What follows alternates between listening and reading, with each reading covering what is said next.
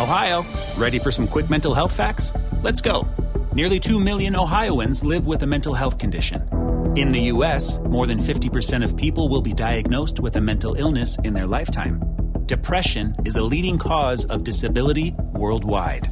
So why are some of us still stigmatizing people living with a mental health condition when we know all of this? Let's listen to the facts and beat the stigma. Ohio, challenge what you know about mental health at beatthestigma.org.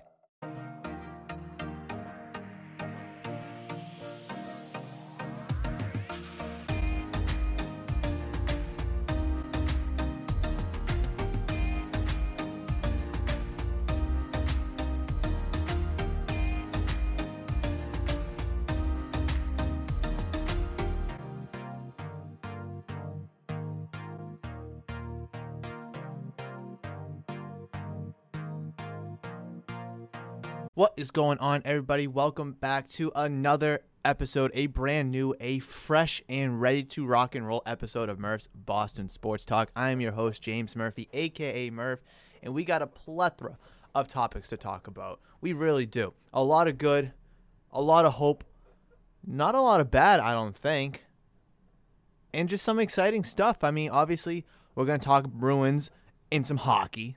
Duh. We're going to talk about the Celtics and some basketball. Duh. And of course, we're going to talk about the Patriots and some football. Duh. And yes, we will talk a little bit about Major League Baseball. I'm not going to reflect on the World Series. I'm not going to give my opinion. I'm just very happy and glad that the Astros lost. I think 99.8% of America wanted the Astros to lose. And the only 0.02%, or no, the 0.2% that wanted the Astros to win were probably Houston natives and Astros fans.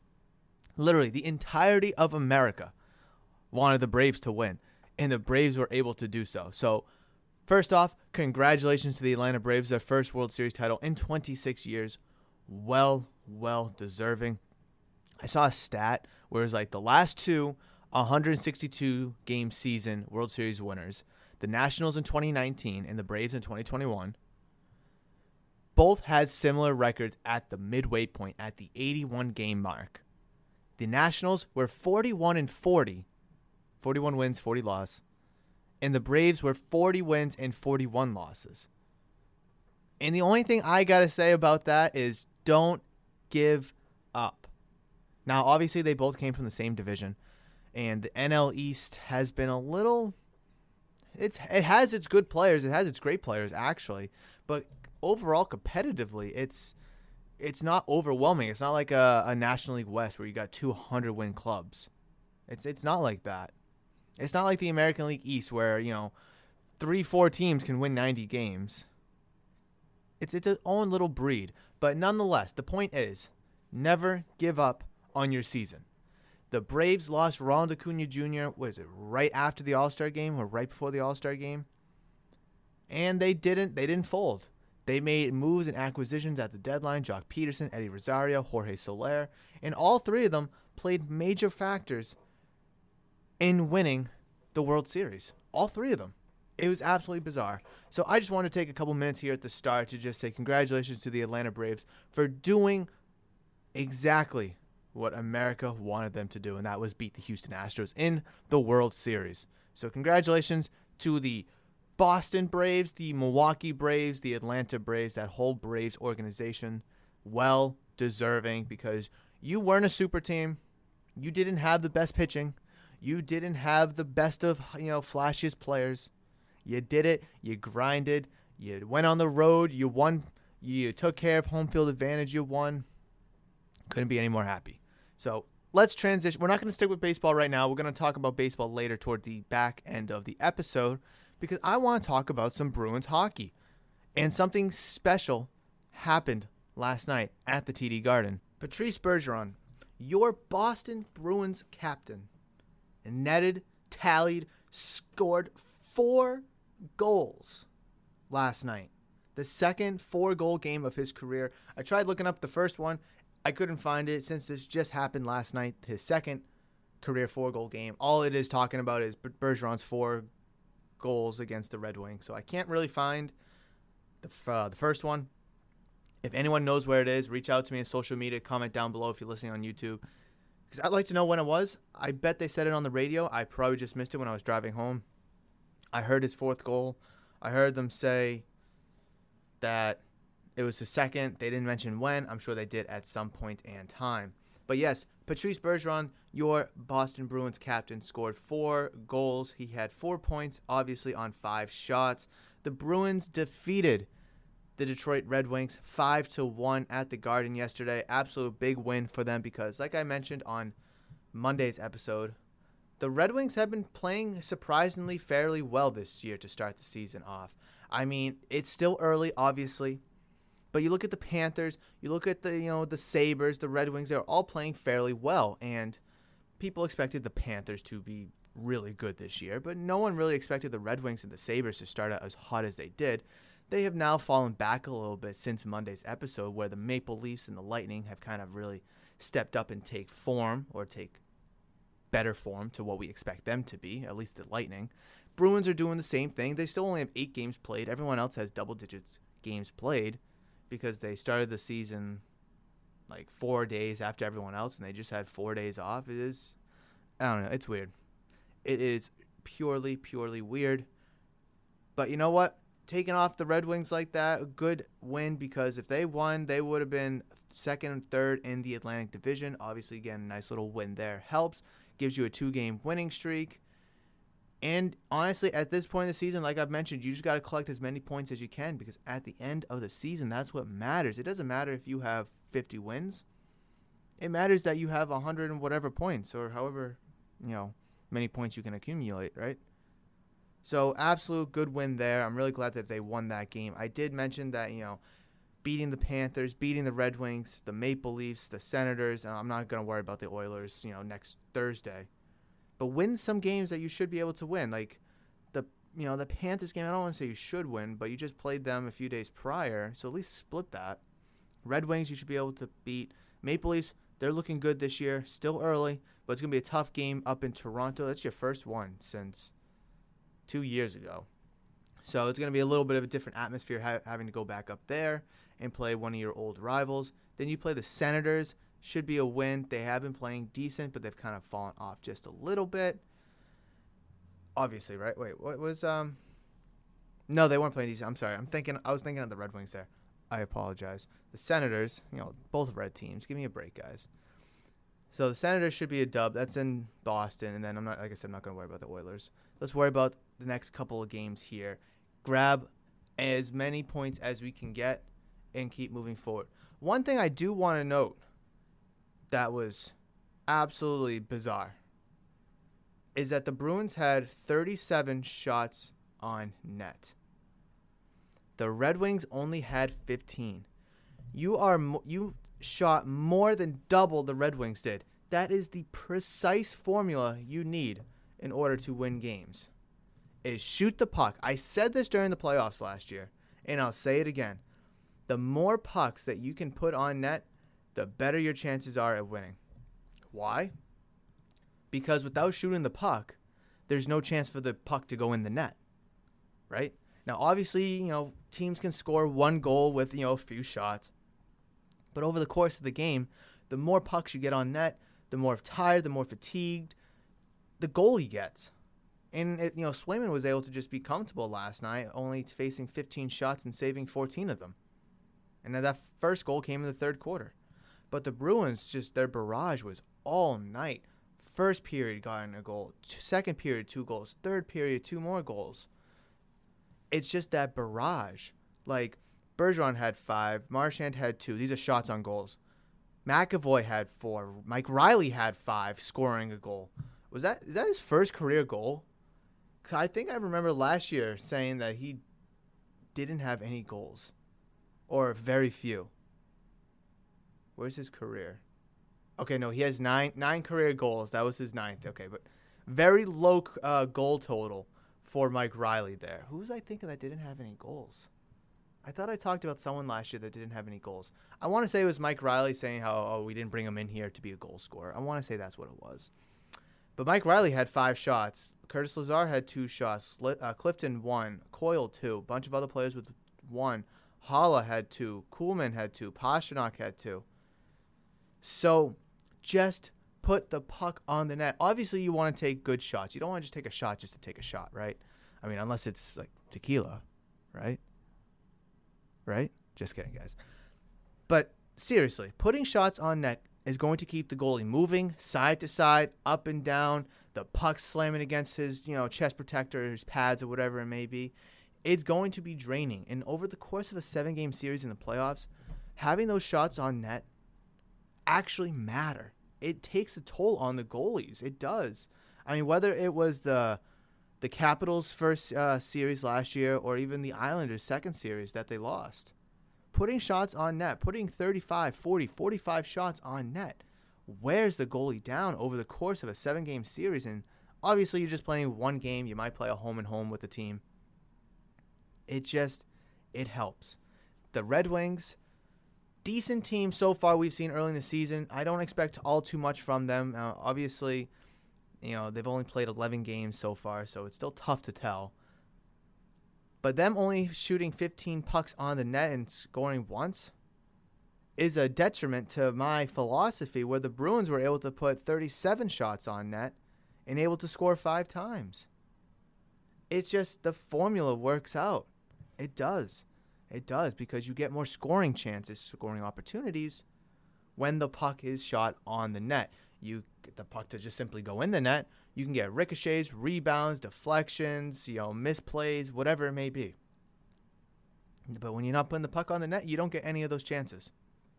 Obviously, like I said, I have to reiterate, I want good shots. I don't want just to shoot it from, center ice, just slap it on the goalie. Obviously not, guys. Be smart about it. You know what I'm trying to say. But Bruins looked really good last night, specifically Bergeron. And I really can't wait to see, the season take form and matriculate. I know the Bruins are, 5th right now, so they're on the outside looking in. It's still early. I'm not worried. I feel way more confident in the Bruins than I do about the Celtics, although the Celtics got the win last night. And I will jump to the Celtics right now. In the past 2 games, they've held the Magic and the Heat to under 80 points. Nuts. I mean, the Magic, they're the Magic, but the Heat holding them under 80 points? I think that's fantastic. I really do. The Celtics beat the Magic 92-79 on Wednesday, and they just beat the Heat last night, both on the road, by the way.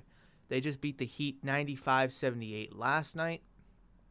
Offense is slowly getting there, I guess. Defense looks decent. I know they've had some bad games, giving up 128 to the Bulls and blowing their 14-point lead. The Wizards, 115, that was in overtime, 116 to the Wizards last Wednesday. So the defense is slowly maybe getting better. I don't know. I don't take much stock into that Magic game, but I definitely take a lot of stock into that Heat game. I really do. Now, tomorrow they play against the Mavericks in Dallas. Then they come back home to host the Raptors, the Bucks. The season is long, just like hockey. It's, good teams starting out hot, bad teams starting out cold. I mean, the Hornets, they were, 3-0 at one point, the 2nd seed, and now they're 5-4, and they're the 9th seed. The East looks fairly good this year. I mean, it's early, guys. I'm going to be saying this for probably another month until 20-25 games in. But the Bucks are the 10th seed right now. The Hawks are the 4th seed. Like the Wizards are the 7th seed. The Cavs are the 8th seed. So let's just pump the brakes. It was good to get a nice win against the Heat because they were 6-1 going into that matchup. Obviously, that's a tough loss for them. But at the end of the day, you're just right in the thick of things. You win a couple games. Team or two ahead of you loses a couple games, and now you're in the middle, like the 5-6 seed. That's just how the NBA works. There's no points like there is in hockey. It's just get wins, get dubs, and that's it. I mean, the Magic are 2-7 right now. That's why I don't put all too much stock into the game that the Celtics beat them in on Wednesday. But hey, at this point, when you're 4-5, you'll take any dub you can get. You'll take any single dub you can get. I know Brown played very well. Schroeder played very well. Let's go over quickly. Horford, 10.7 rebounds. Tatum, 10 points, 8 rebounds. Brown, 17 points. Schroeder, 14 points, 5 boards, 6 assists. Langford, 12 points, 2 rebounds. Nesmith, 13 points, 3 rebounds. So, hey, the team, there was no surefire scorer in this game. Obviously, you want that to be Tatum or Brown every single night. But when your highest scorer is Brown at 17 points, and you get 14 from Schroeder, you get 12 from Langford, 13 from Nesmith, 10 from Horford and Tatum, and then you sprinkle in everything else from everybody else, I'll take it. I'll absolutely take that. I'd rather to win games like that where you're getting 1, 2, 3, 4, 5, 6 players scoring double digits, and Marcus Smart had 9. So almost 7 players scoring double digits. Than just Tatum dropping 40 and everyone else dropping 8 to 15 points. I want this team to mold. I don't know, just become a cohesive unit. I know they've had some troubles early on where Marcus Smart's saying that Tatum and Brown aren't passing the ball. They're just keeping it between themselves and trying to play hero ball. And we know that doesn't work in the NBA. It can get you to... Hero ball can get you into the playoffs. Could probably win you a couple games, maybe a series early on in the playoffs. But ultimately, that's not how you do it.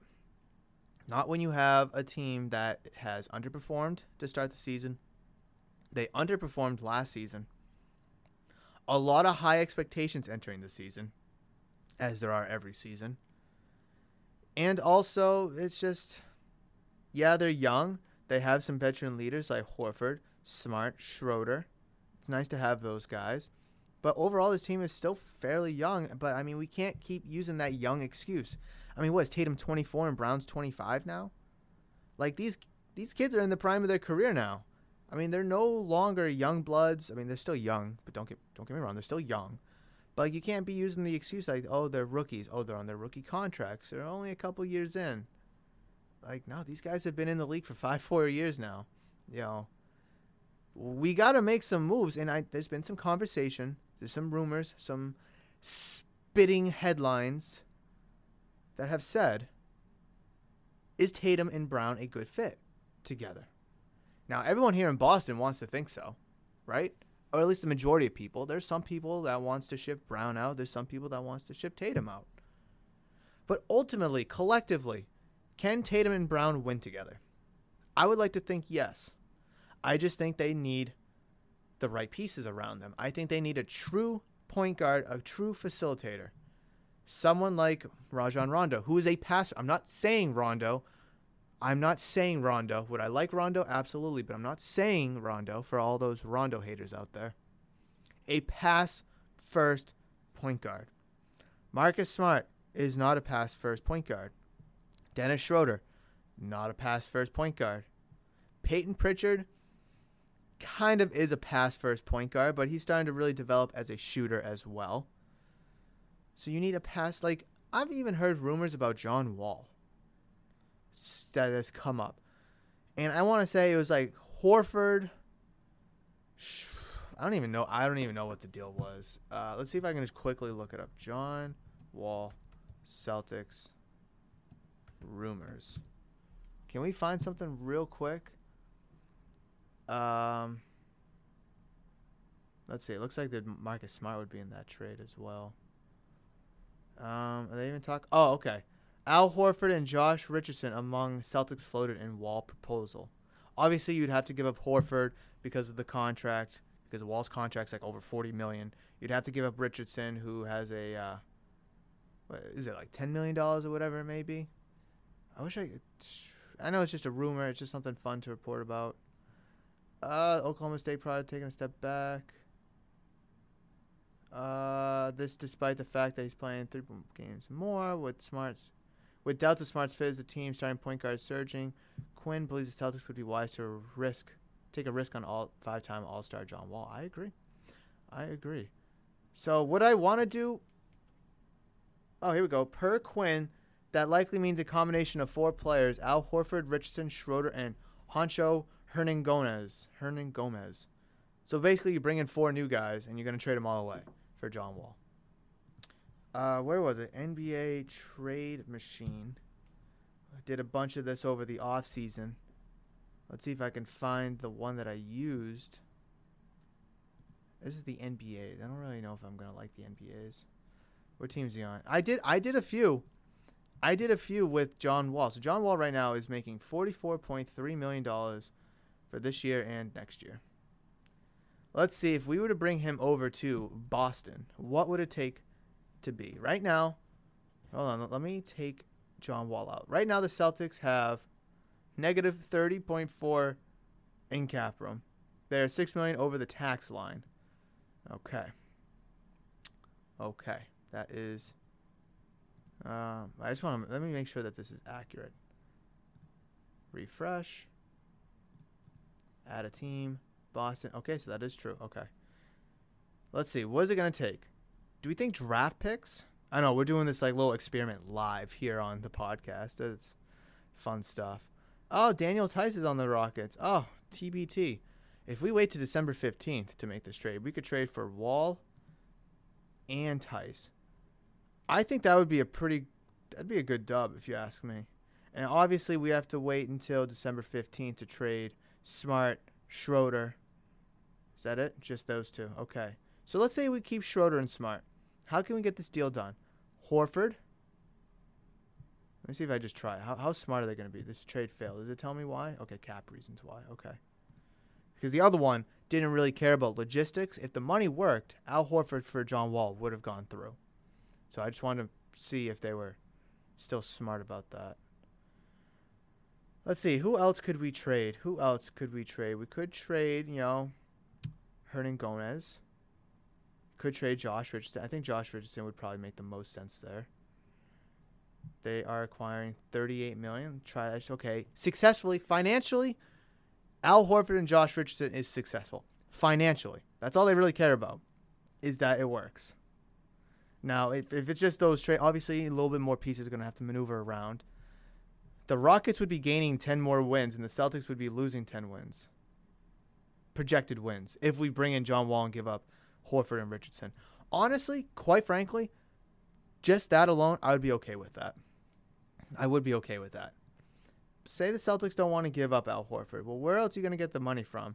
You'd have to give up Hernan Gomez. You would... No one really else is... You could try the Kemba Walker trade exception.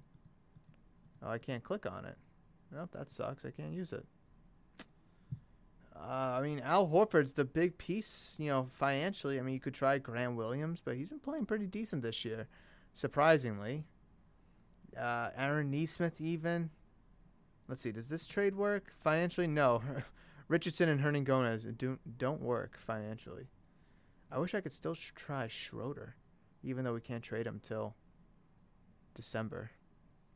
So, yeah, to make the financial aspect of it work, you're going to have to trade Horford because of his $27 million contract. And John Wall making $44 million. So, can I get draft picks up in here? Where are my draft picks? I can't even trade draft picks. See, ESPN, they just care about the financial piece of it. At least the other trade machine, you're able to kind of finagle with draft picks and try to be realistic, hence why I showed you or I presented to you all those trades over the offseason. But those rumors of John Wall to the Celtics, I would absolutely dance with. I've been wanting John Wall on the Celtics for a long time, and I know a lot of people out there too. Now, is he a scorer? Yes. Is he who he once was? There's flashes, but no. This is a man that's averaged, who's led the league in assists. He averages 10 assists when he was with Washington a few years ago. I think he can give you that same assisting production at this point on the Celtics team. And then he can be your third scorer like what you expected Kemba to be. But you don't have to rely on John Wall because you have Tatum and you have Brown. Yeah, you're going to be sucking up, Horford and Richardson and probably Schroeder or whatever it may be. But this team is in win now mode. And you got to do what you can to win now. The Rockets, they're just trying to rebuild. Let's see. Let's just check standings real quickly, shall we? Standings for the Rockets. They are 1-7. 1-7. They're only 6 games out of first place. They're only 6 games out of first place. But still. This is something the Celtics should strongly consider moving forward as we get closer and closer to when December 15th rolls around in the trade deadline. I don't think you should wait until the trade deadline because another team could see John Wall and then make the move to bring him in because of the same exact reasons. You know, he's a ball handler, he's a passer, he can be a team's third or even fourth scorer depending on who it is. Things you got to think about. And I think with Brad Stevens, now the president of basketball operations, and the GM, same position basically, I think he's ready to wheel and deal for this team. I mean, Danny Ainge, people call him Trader Danny. He didn't make the big moves when it mattered. He brought in Isaiah Thomas. I'll give him that. But no one expected Isaiah Thomas to pop off and be a fan favorite the way he was. All due respect. No one expected that. He did trade back from number 1 to number 3 and got Tatum. Give him that. Other than that, I mean, I know the KG trade way back, but that's way back. I'm talking about the current Celtics, right? He made that, Brooklyn Nets KG Paul Pierce trade, that fleecing the Nets out of that. And you got Tatum and you got Brown out of this trade. But what else have you done? Because ultimately, right now, the Nets are better than you. Granted, they are spending more money. They did sign KD, Kyrie. They traded for James Harden. But that whole trade is now behind that organization. And you weren't able to capitalize on that. It sucks. It's true. That's why I think the Celtics should be a little risky. I don't want to say risk it for the biscuit, risky, but at least risk it to make this team better for this year. Because I know it's early, but looking at the standings, I mean, the 76ers look good, but they still have some internal problems with Simmons. The Heat you just beat, but they're still really good. The Bulls, they're playing fantastic, but it's still early. And there's just a bunch of other teams muddled in the middle. I think if you want to try to win this fan base back, because right now it's super divided. But if you make a move like this and bring in John Wall, who's probably one of the most loved players across the league, I think you're going to be cooking with some fire. And I don't think it's going to, besides player salary, it's not going to be like you have to give up 3 first-round picks or anything like that because he is older. Does he have knee issues? Maybe. But I think lately, I don't think it's been that much of a problem for him. I mean, I'm not watching Rockets games every day. But, I mean, I haven't heard anything about Wall missing significant time because of a knee issue. Just some things to consider. So let's jump over to the New England Patriots versus the Carolina Panthers. And I was watching last night, Thursday Night Football, Colts and Jets game. Why? I don't know, but I was. That this week represents 5 Super Bowl rematches. I don't know if it was the most ever. It might have been. 5 previous Super Bowl rematches. Patriots, Panthers, Colts, Jets, when the Colts were in the NFC. Packers, Chiefs, excuse me. Rams, Titans. I forget the fifth one. But yeah, there's 5 of them out there.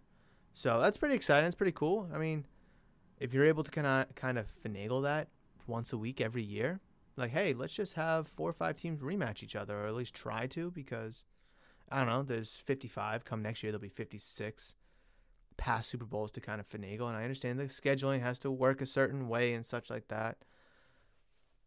Oh, it'll be something to think of. Like next year, the Patriots, so they played the Cowboys for that 17th game this year. So next year it'll be another NFC East team. Could get the Eagles, the Giants, and then you throw that into 1 week's of Super Bowl rematches. I don't know. I think it'd be kind of cool, something to consider if it works out.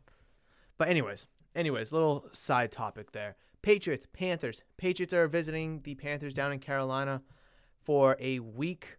What week are we on? Week 9 matchup. I'm very excited for this game. I think the Patriots are since they're finally at 500, they have a little bit of juice and a little bit of momentum going into this game. There's so many headlines going on in this game, to be honest. Can the Patriots capitalize on being 500? Can they take that next step and be over 500? Stephon Gilmore playing for the Panthers. There's a little reunion right there. You know, is Gilmore going to play absolute lockdown defense on the Patriots' best receiver, which is Jacoby Myers? I guess. Christian McCaffrey coming back from IR. What can we expect from him? What kind of player will he be? It's just, the Panthers, they started so hot and they've sizzled down really. Patriots have been kind of all over the place, but they're hot right now. Big win right here for the Patriots. To be honest, I mentioned a couple weeks ago that the Patriots need to win next 2 out of 3. They beat the Jets, they beat the Chargers, which I thought they would lose against the Chargers, and they need to beat the Panthers. Now that you've won the first 2, you got to win this one. Get over 500.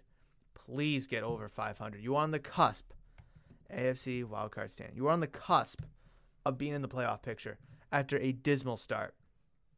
A dismal start. Right now, currently, as it sits, you are the 8th seed. You are the first one out of the playoff picture. Go and beat this Carolina Panthers team. Panthers, they're the 7th seed in the NFC respectively. They're on the outside. They're on the inside, but they're looking out, in all honesty. They got the Vikings breathing down their neck, the 49ers, the Falcons. I'm just going to, those 3 and 4 teams. I mean, obviously the Saints, they're right above them at 5 and 2. A little bit of a gap there, but they just lost Jameis Winston. So what kind of team are they going to be moving forward? So there's a lot of implications for both the Panthers and the Patriots in this game. Does it help that the Panthers are home? Absolutely. Let's see. Can we look up a line? Patriots, Panthers, Vegas odds. Let's see what the line is, because I did an experiment a couple weeks ago, and let me see. And I want to say it favored the Panthers. Let's see. When did I do this? My Mac Jones sucks video, right? So I did this. I wrote this all out on 10/14, so 3 weeks ago, and I made the video 2 weeks ago. Let's see. Can we get some odds? Here we go. And the Panthers 3 weeks ago were a -1 favorite. -1 favorite.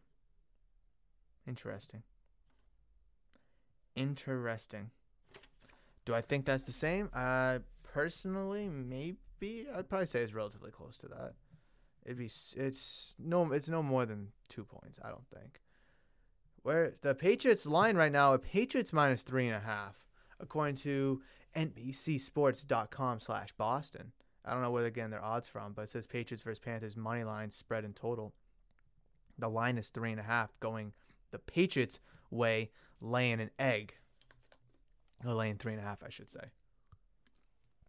Interesting. That is the line, huh? Over under is 41 points. I think on my parlay I took over. Don't bet. Don't bet, kids. Don't gamble. I definitely think I took the over on that. 41, that's low. That's 21-20. That's tough. 21-20, that's tough. Patriots team total is 22.5. The Panthers is 19.5. Patriots money line is -191. The Panthers is +160. Panthers not a bad bet, to be honest. I mean, they could easily, I don't want to say easily, but they could win this game. They could win this game. Obviously, with McCaffrey coming back, Gilmore a little vengeance. Patriots have some questions themselves, obviously. And I think one way to address those questions, this is something I really wanted to talk about. One way to address those questions is how I mentioned a few minutes ago that Gilmore is going to be shutting down your best receiver in what? Jacoby Myers? Jacoby Myers the best receiver? I would assume so, right? Well, there is a name that has been surfaced and connected to the Patriots for some time now, for a couple of years. And he just got released, right? I believe it's officially released. I know a few hours ago the process was being finalized, but I mean, I think it's official now that the Browns have released Odell Beckham Jr. Wow. Now, there's a bunch of different players out there that could use Odell Beckham Jr. A ton of them. But first, Beckham has to go through waivers. Now, waivers is a complicated process. Waivers is a completely complicated process. And there are some teams ahead of the Patriots. It's obviously based off a record. Let me see. Waiver order NFL. Week 9. Can we I don't want no fantasy stuff. I want NFL. I don't want fantasy. What if I just type in OBJ? I typed in waiver order NFL Week 9, and it's giving me a bunch of fantasy stuff. I don't want fantasy. All right, after a couple minutes of research and digging up, which is what I just did, I have the official Week 9 current NFL waiver order. It has the Detroit Lions. So this goes based off of in record. So essentially, if the draft was to be today, right? If the draft was to be today or this week, I guess, this is the order in priority that these teams have to either claim or pass on Odell. So the Lions, worst record, obviously 0-8 or 0-7, whatever it is. They have the first jabs at him. They can say yes or no. Dolphins, 1-7, yes or no, and so on and so forth. The Patriots are 15th right now. So if the season was to end today, they would have the 15th overall pick in the draft. And obviously not including tiebreakers and stuff, because I know some teams have similar records. But yes, Patriots would be 15th right now. Now, there's obviously some reports. There's some teams above them or ahead of them that could use a wide receiver. Mainly the 49ers, or probably the Falcons. If Calvin Ridley is really going to be out for a long period of time with personal mental health issues, hopefully you take care of yourself and prioritize your mental health over football. That is the correct thing to do. Calvin Ridley, I respect and I appreciate taking the time that you need to work on your own things. I hope you are back soon, but not until you are mentally ready. I digress. But, so let's see. The teams ahead, I already mentioned the 49ers, the Falcons, the Bears. Bears would be an interesting one. Bears would be a very interesting one. Seahawks, DK, Lockett, Odell. That's interesting when Russell Wilson comes back soon. That would be fairly interesting.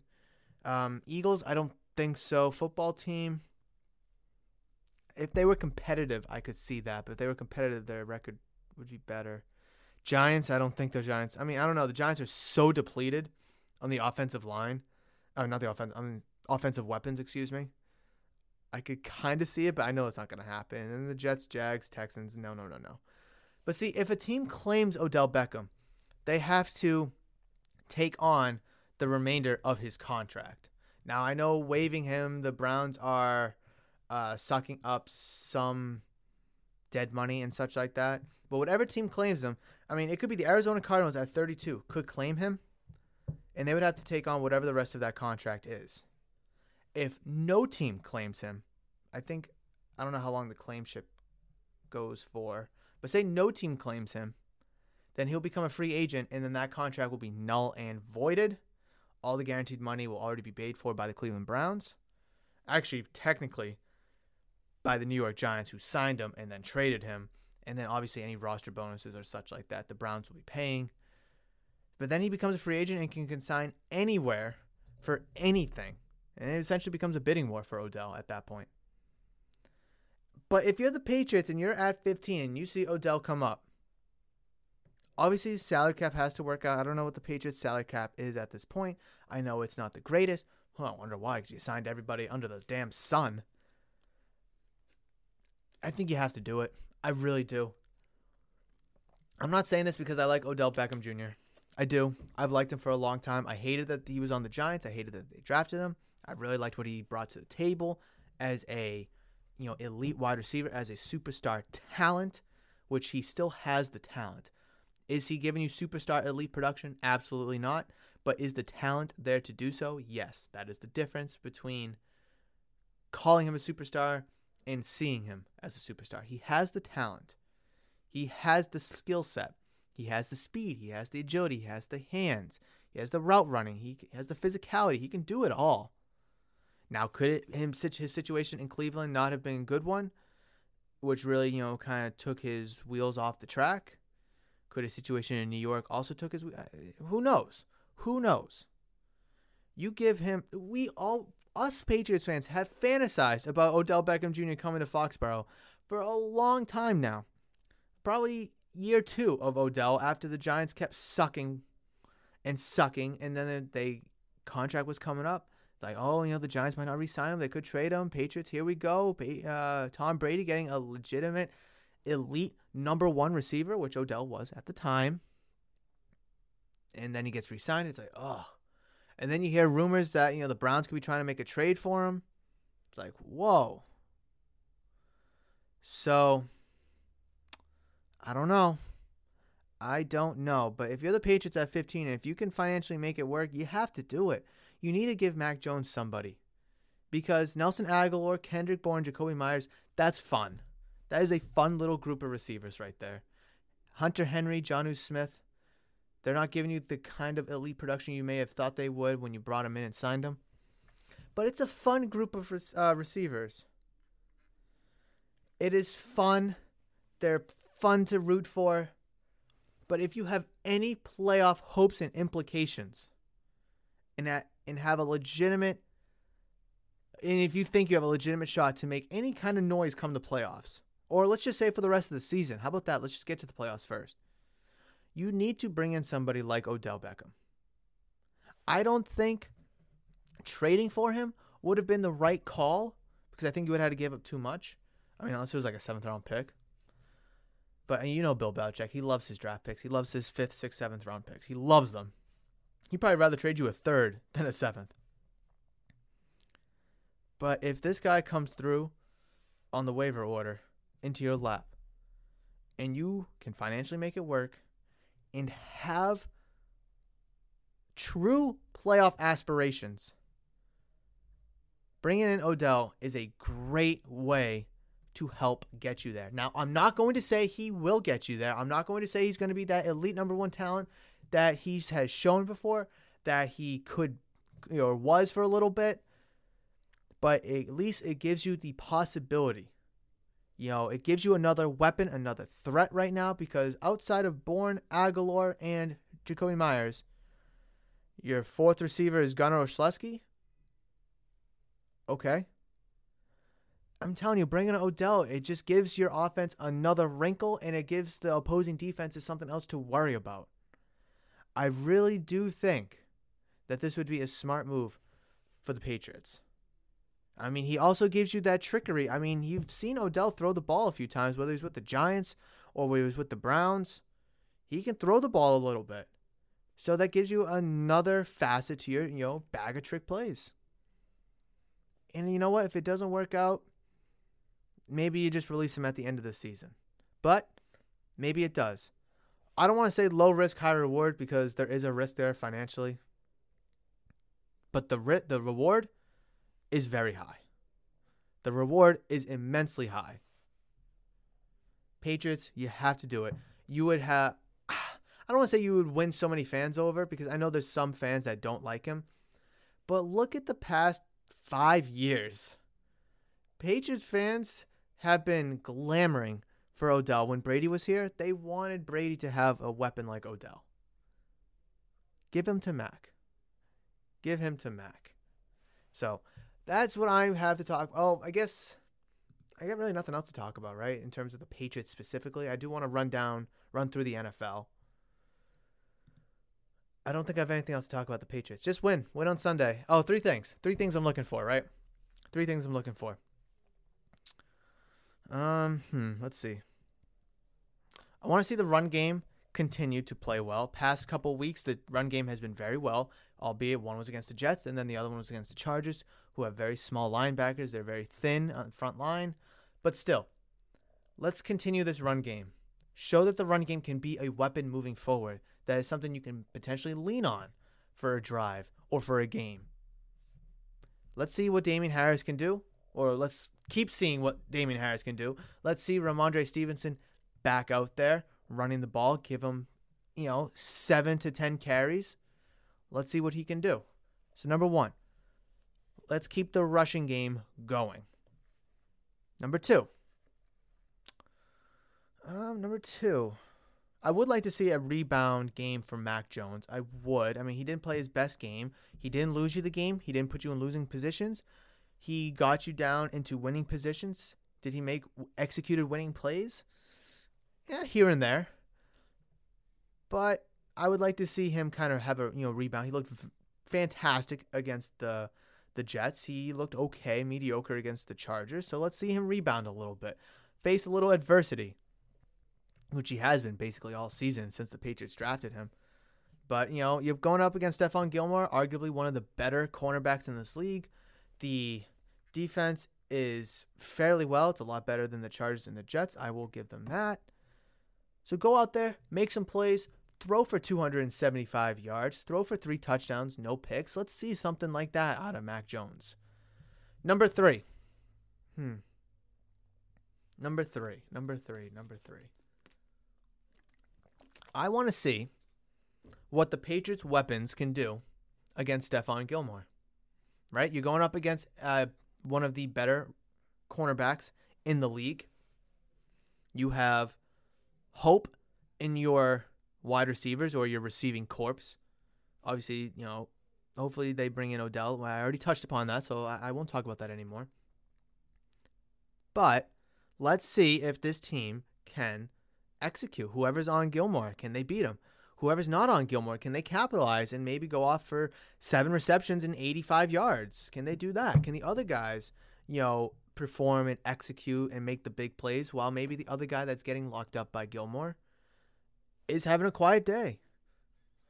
I want to see the receivers take a big step this week. Because it was lackluster last week. I want to see multiple guys get 5 receptions. I want to see multiple guys have 40 yards receiving. I don't want just one guy to pop off. Now, obviously, if that's the case this week, then that's the case this week. You keep going to him if he's playing well. But I want to see Mac Jones. Obviously, this is kind of an extension of number 2. But I want Mac Jones to feed multiple mouths. Don't just give it to Myers. Don't just give it to Henry. I just picked up or trying to pick up Hunter Henry for fantasy. So maybe just feed Hunter Henry. But don't feed just Jonnu Smith. Don't just feed the running backs. Don't just feed, Aguilar or Bourne. Listen, Thanksgiving's coming around soon. Let multiple mouths feed. Let multiple mouths eat. And let multiple stomachs be full. That's what I want to see Mac Jones do. So obviously that's kind of extension number 2, but more so on number 3. I guess it's being number 3. I want to see more receivers have, consistent and equal production. I guess, right? I don't know. It's a hard point to kind of come up with words or come up with words to make it sound like that it's not the same as number 2. You see what I'm saying? So number 1, obviously, let's see the running game stay consistent, have another good, productive day. Number 2, Mac Jones. Can he rebound from a mediocre outing against the Chargers? Can he, 3 touchdowns, no interceptions, 275 passing yards? Can he put the Patriots in position to win? Can he keep them out of losing positions?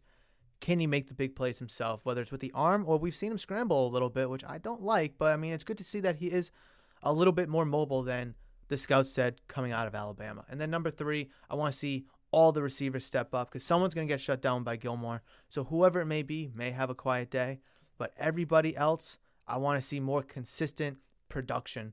I don't want to see not one player get 10 for 200 yards. I want to see everyone have 5 for 50, right? Makes sense? It makes sense when I say it like that. So quickly, let's jump around the league and give our predictions for this week. Obviously, the Colts beat the Jets last night 45-30, so we cannot predict that game. We have the Raiders facing the New York Giants in the Meadowlands. This is their first game without Henry Ruggs, with everything that happened in his situation. I hope the family can grieve and move forward with their new reality. It sucks. It's shitty. Obviously, Henry Ruggs is in big trouble. We'll just have to wait to see how that pans out. Obviously, I love Henry Ruggs because he's an Alabama guy. I love what he brings to the table, his speed, his quickness, his route running ability, and such like that. I doubt he'll see a football field again, though. I do. I doubt it. But you know what? That's what happens when you make stupid decisions. But you know what? I'm not going to get into that. It's not behind us, but, it's not the purpose of this podcast here. So I still do think the Raiders will win. I have the Raiders winning in survival, so I need them to win. Giants, Falcons, Saints. First game without Jameis Winston after tearing his ACL. What is the team gonna look like? Falcons. I don't know. Saints. I'm going to go Saints because it's home. If this was in Atlanta, I'd probably go Atlanta. But I think the Saints might be able to rally. They're 5-2 still. I think they have a really good team. I mean, a good shot to still make the playoffs. Although they lost Winston, they have some good players over there still. I know Michael Thomas is done for the season, but that Saints team is well coached, well prepared. They have a lot of good players. I'm going to go Saints here. Bills visiting the Jaguars. Bills, not even going to talk about it. Browns visiting the Bengals. I'm going to go Bengals. A lot of, could they rally around Odell not in the building anymore and beat, currently a superior team? I don't know. Bengals need a rebound after a disgusting loss to the Bengals. Holy smokes. But I think the Bengals will win. They are the better team, and they should be able to win this game. Patriots, Panthers.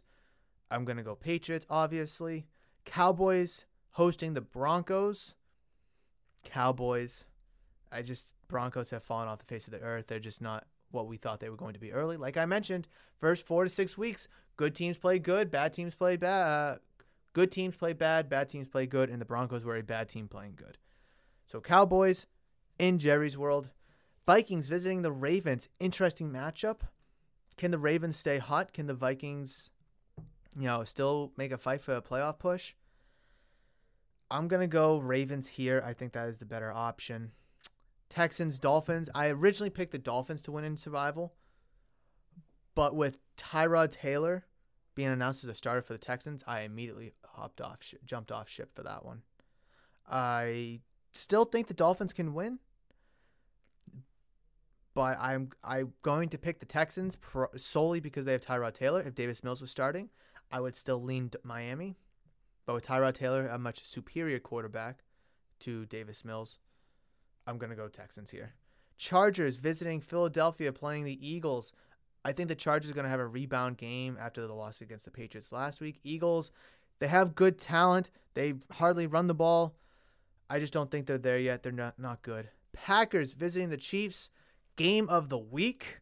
No Aaron Rodgers. Jordan Love getting his first career start against the struggling Chiefs.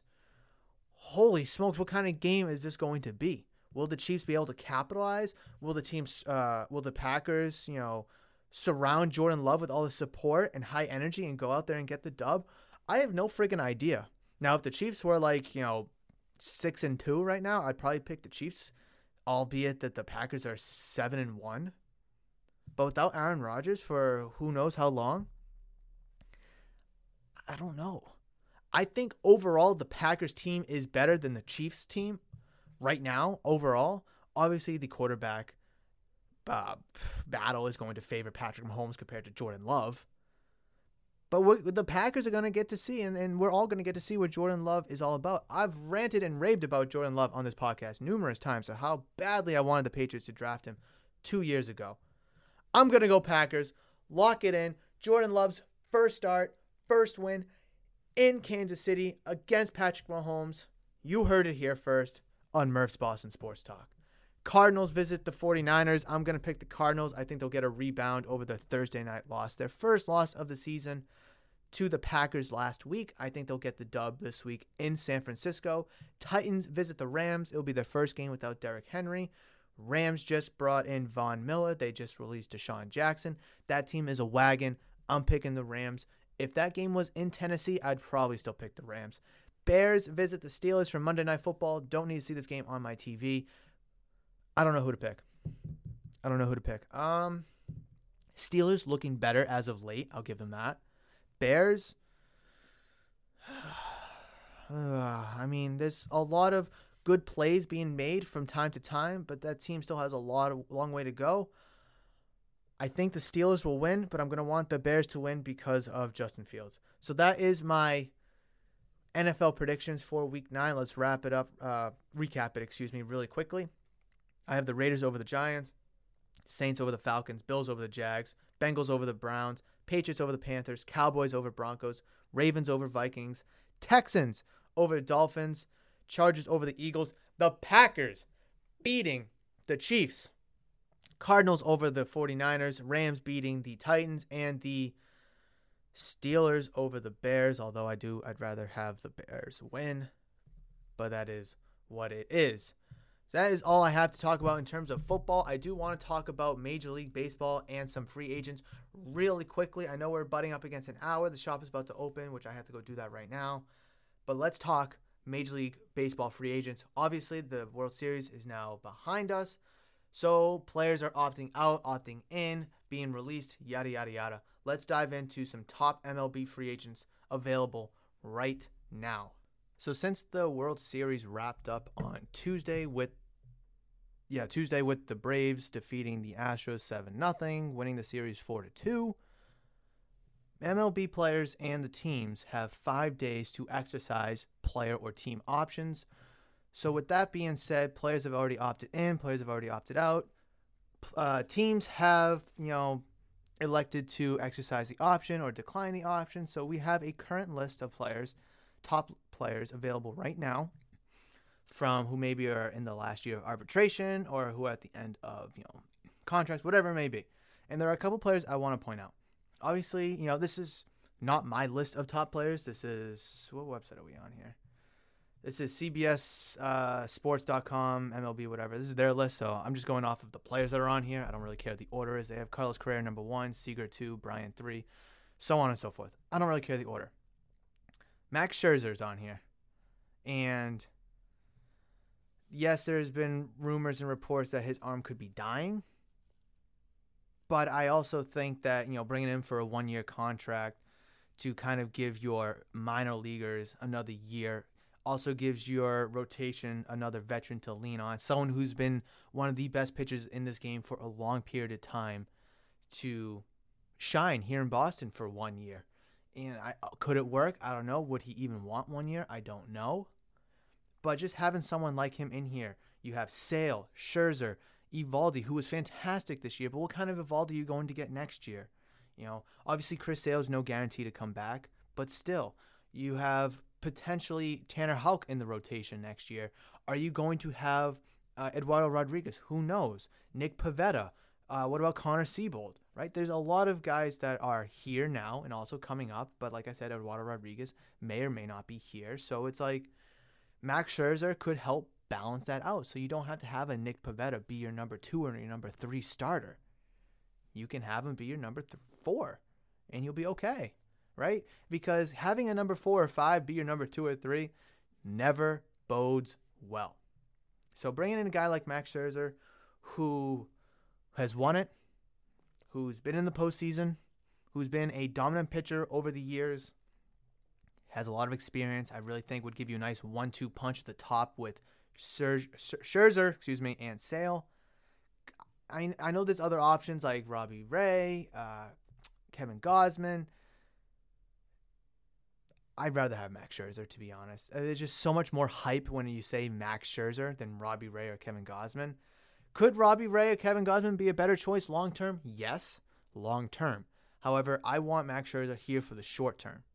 I want him here for 2022 and just kind of see where that goes. I mean, he is 37, Scherzer. I want to say he's like 37, 36, 37, 37. Okay, his birthday's in July. He'll be 38 next July. I mean, for a 1-year deal, I think that could get the job. Obviously, financial, Red Sox are, a cheap team nowadays, so that's not going to matter on how much they're willing to pay. Now, there's also, reports and rumors out there that the Red Sox want to indulge in the shortstop market. That's Trevor Story, that's Javi Baez, Corey Seager, Carlos Correa. Well, do we need a shortstop? A shortstop, no. But any of those shortstops could play second base if they want to. If the contract's nice enough, if they're willing to do so. But also, there's been, reports that they might have Xander Bogaerts move over to second base. I don't really care what the formula is here, if it's Bogaerts or if it's, like, say, Baez, for example. And I only mention Baez because he has tons of experience at second base. He originally started as, I believe, a shortstop for the Cubs. Then he moved over to second base for a while. Then he's had some time at third base. Then back to shortstop. And then he got traded to the Mets. And he was alongside Francisco Lindor. And Baez was a second baseman there. So if I'm going to pick and choose which one, I think I'd rather have Javi Baez just because, A, the versatility. He can play short, second, or third. He's also had some time in center field. But if you do want one of the shortstops to potentially move over to second base, I think Javi Baez, who's already a second baseman, is actually listed as a second baseman here, is the guy. Now, yeah, you could look at Marcus Semien as well. Is he more of a shortstop? Yeah. Did he play second base this year? Yes. 1-year contract with Toronto. Is he going to get more money? I don't know. He was in the MVP running. Was it 2020 he was? I want to say 2019 he was. I forget what year. But anyways, I don't know. Like I said, Javi Baez is a name that pops. I really think, is he the best option? I don't know. Obviously, Corey Seager would be nice. Nice lefty bat in there. Can place, obviously, shortstop, a lot of power, a lot of contact. Is that someone that you want? Javi Baez, obviously, boom or bust. He can hit a lot of doubles. He's going to hit the ball out of the park. He's going to strike out a lot. Average, it won't always be there. It's tricky. I'm okay if you bring in Baez, but you also have to bring in someone that can hit the ball for contact as well. Like, you just can't bring in, just Javi Baez, plug him as your leadoff hitter, and just be done with it, right? You got to bring in Baez, and then you got to bring in a legitimate leadoff. People love Kike Hernandez around here. All due respect, he's a fantastic player, but he is not a legitimate leadoff hitter. I'm sorry, he's not. 250 leadoff hitter is not going to cut it. Not for me, at least. For you, maybe. But listen, the leadoff hitter sets the tone for the rest of the lineup. The rest of the lineup is only going to do good as you have one or two hitters. Kyle Schwarber and Kike Hernandez were on fire through that Rays series and for the first 3 games of the ALCS against the Astros. Then they cooled off. And the rest of the lineup cooled off as well. Now, could one come before the other? It doesn't matter. But you see this correlation. There is a correlation there. If you can bring in someone that is a 300 hitter, and that's what they're known for, plug them at the top of the lineup. Now, obviously, that's not Javi Baez. If you want more of a contact hitter, then yeah, maybe go, invest big time in Marcus Semien or Corey Seager. Are those the better options? Potentially. I mean, I think Seager is, but is Semien a better option than Baez? That's a conversation to have. But ultimately, if you're looking for a second baseman, I'm thinking Baez. I think he might be a little bit cheaper. Semien would be right there. It just depends on the Red Sox philosophy and if these guys are willing to stay at second base. I mean, obviously, Baez, got traded and moved to second base. And Semien signed with the Blue Jays knowing that he will be a second baseman because of Bo Bichette in Toronto. But is Trevor Story going to want to play second base? Is Carlos Correa going to want to play second base? Is Seager going to want to play second base? These guys aren't for certain going to want to play second base. You could bring them in and then move Bogaerts to second base. But is Bogaerts going to want to play second base? I mean, he has, 2022, and then he has the option to opt out of his contract, which all reports seem like he's going to, but he wants to re-sign with the Sox. It's tough. It's tough. You're going to have to talk to these free agents. You're going to have to talk to Bogaerts, Cora, obviously, and see if you can manage this thing a little bit. Another player I want to talk about is Kenley Jansen, the reliever the closer for the Dodgers. Now, bringing him, I've mentioned when the season ended, did I mention it on Monday? No, I don't think I mentioned it. I think I mentioned it last week. Last Monday, I think I mentioned it. The Red Sox need to bring in a legitimate leadoff hitter, a starting pitcher, like a really good starting pitcher, and then 2 dynamic bullpen arms. Now, Kenley Jansen has kind of fallen off a little bit. His walks have increased. But still, I think he'd be a great guy. Everyone knows Kenley Jansen. It's a household name. He's been a legitimate shutdown closer for many years. Is he older? Yes. Is his production gone down a little bit? Maybe, maybe not. But I think it's a weapon that you can have. I mean, he has experience as a closer, obviously as a reliever. I think it would be a great addition to your bullpen. I don't see him being anywhere near $17 million or whatever it was that he signed with the Dodgers a couple seasons ago. But I mean, having some guy like this, some guy you can lean on, would be so important and crucial during the playoffs. I mean, obviously during the regular season in general, but for the playoffs, that would be crucial so you can have depth in your bullpen. And I think that's something that the Red Sox really lacked this year. Raciel Iglesias from the Los Angeles Angels, speaking of another Los Angeles team, would also be a good one. Could he, want more money than Kenley Jansen because he is a little bit younger? Correct? I believe Iglesias is younger. Does it say his age? I don't see his age on here. Oh, he's 31, and Jansen's 35, I believe? So could he want more money? Could he want a longer contract? Sure, possibly. But I'm just obviously I don't expect you to bring them both in, but to at least bring one of those guys in. I don't think it will matter which one. Just bring in one of those guys. Give your bullpen a legitimate threat, a legitimate arm. Obviously, depending on how the season goes and the production that you get from, A or B, you can't control that here in the middle of November. You can't control that now. But, you bring yourself in, Iglesias, you bring yourself in Scherzer. Now you just beefed up your pitching staff. Your rotation got better. Your bullpen got better. And now you're moving forward to make other moves with a great foundation for 2022. I also see Anthony Rizzo on here. I don't think the Red Sox should go after him if they're going to re-sign Kyle Schwarber. You got Tristan Casas coming up. Bobby Dahlbeck did explode a little bit in August. Simmered down big time. Come late in the season, playoffs, obviously. It'll be interesting. Obviously, the fans want Kyle Schwarber back. I want Kyle Schwarber back. Do I want him as a full-time first baseman? No. JD Martinez has one more day to opt in or opt out of his player option. Do we want him back? That's $19 million either on or off the books. We will just have to wait and see. Brandon Belt is also out there for first baseman. Nice lefty first baseman, longtime Giant. Buster Posey just retired. Bless up to a fantastic Hall of Fame career.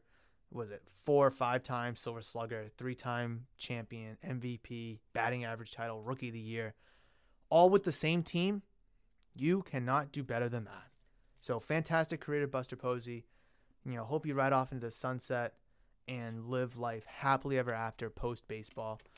So could the Giants, want to extend a little bit more to keep Brandon Belt, to keep, Brandon Crawford, to kind of keep that core at least a little bit together?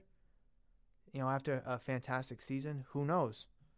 But he had a great season this past year. 274, 29 home runs in 97 games. 97 games. Yeah, he is older. He's in his 30s. Is he declining? Yes. Does he have to be a full-time? No. He's 34. Could you split time between Belt and Schwarber? Yes. Would I rather have Kyle Schwarber than Brandon Belt? Depends on how much you plan on using Kyle Schwarber as a first baseman, right? If I'm looking for a full-time first baseman to kind of go hand-in-hand with Dahlbeck, I'd rather have Brandon Belt. But if you're just going to use Schwarber once a week at first base here in a pinch, sure, bring Schwarber back. Fan favorite. People love him. But that's really all I want to talk about, for baseball free agents that are out there right now. Obviously, there's a ton of other names. There's Nelson Cruz.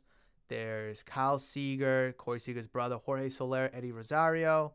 Obviously, some Braves heroes.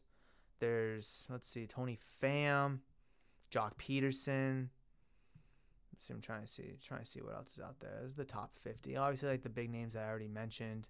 Correa, Seager, Bryant, Semien, Freeman, Robbie Ray, Scherzer, Gausman, Stroman, Starling Marte are the top 10 on this list. And it's not my top 10, but at least top 10 on this list. But that's going to wrap it up for today's episode, everybody. I really appreciate you all for downloading, listening, and enjoying Murph's Boston Sports Talk with every single episode. I greatly appreciate your love and support by downloading, listening, and enjoying all the episodes. It does significantly mean a lot. And if you are watching this on YouTube, liking the video if you enjoyed today's episode, commenting down below your thoughts, questions, opinions, concerns, all that and more. And then, of course, subscribing to the channel is a great, fantastic way to show support on the YouTube side of things as well. But that is going to do it. Please reach out to me via social media at Murph's Cardtown or in the comment section below here on YouTube if that's where you're watching to engage with me. Do you have, thoughts about the Bruins, the Celtics seasons? Your thoughts about the Patriots game coming up, MLB free agents, Odell Beckham Jr. news. Reach out to me, comment down below, whatever it may be. Let's have a conversation, a debate, an argument, a discussion, a gentleman's talk, whatever it may be, whatever you want. Reach out to me. leave a comment down below. I'd love to hear from you. But that is going to do it for today's episode. I really appreciate your time, and I hope you enjoyed today's episode. I can't wait to get back here in the studio for Monday's episode. Have a fantastic week. Stay warm. If you're going to some card shows, enjoy them. Come on down to Murph's Card Town and Sports Shop. If you want to see me in person, we can have a talk there. But that is going to do it for this one. I will catch you in the next episode. But between now and then, you guys know how much I love you. And you know that I will always, always see you.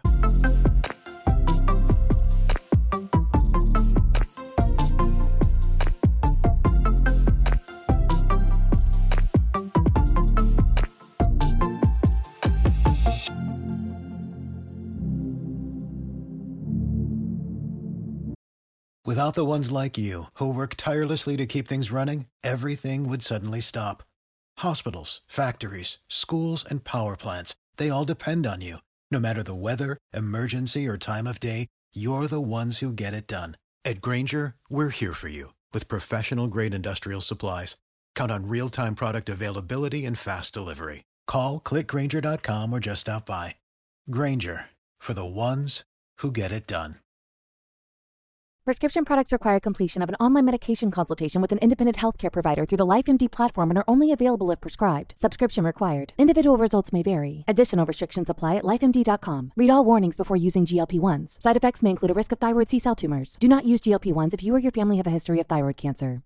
If you've struggled for years to lose weight and have given up hope, did you know you can now access GLP-1 prescription medications through LifeMD? LifeMD is now offering eligible patients online access to GLP-1s, the breakthrough prescription medication that can help you lose body fat and weight. Listen to what people are saying. You just take your shot. It doesn't feel like you're on a diet. What I wasn't expecting it to do was to shut off the food noise. This was life-altering, and if I can do it, I feel like anybody can do it. And here's the best part. Your insurance may cover 100% of the cost of your medication. So go to TryLifeMD.com to have your eligibility checked right now. Get started today at TryLifeMD.com. That's TryLifeMD.com.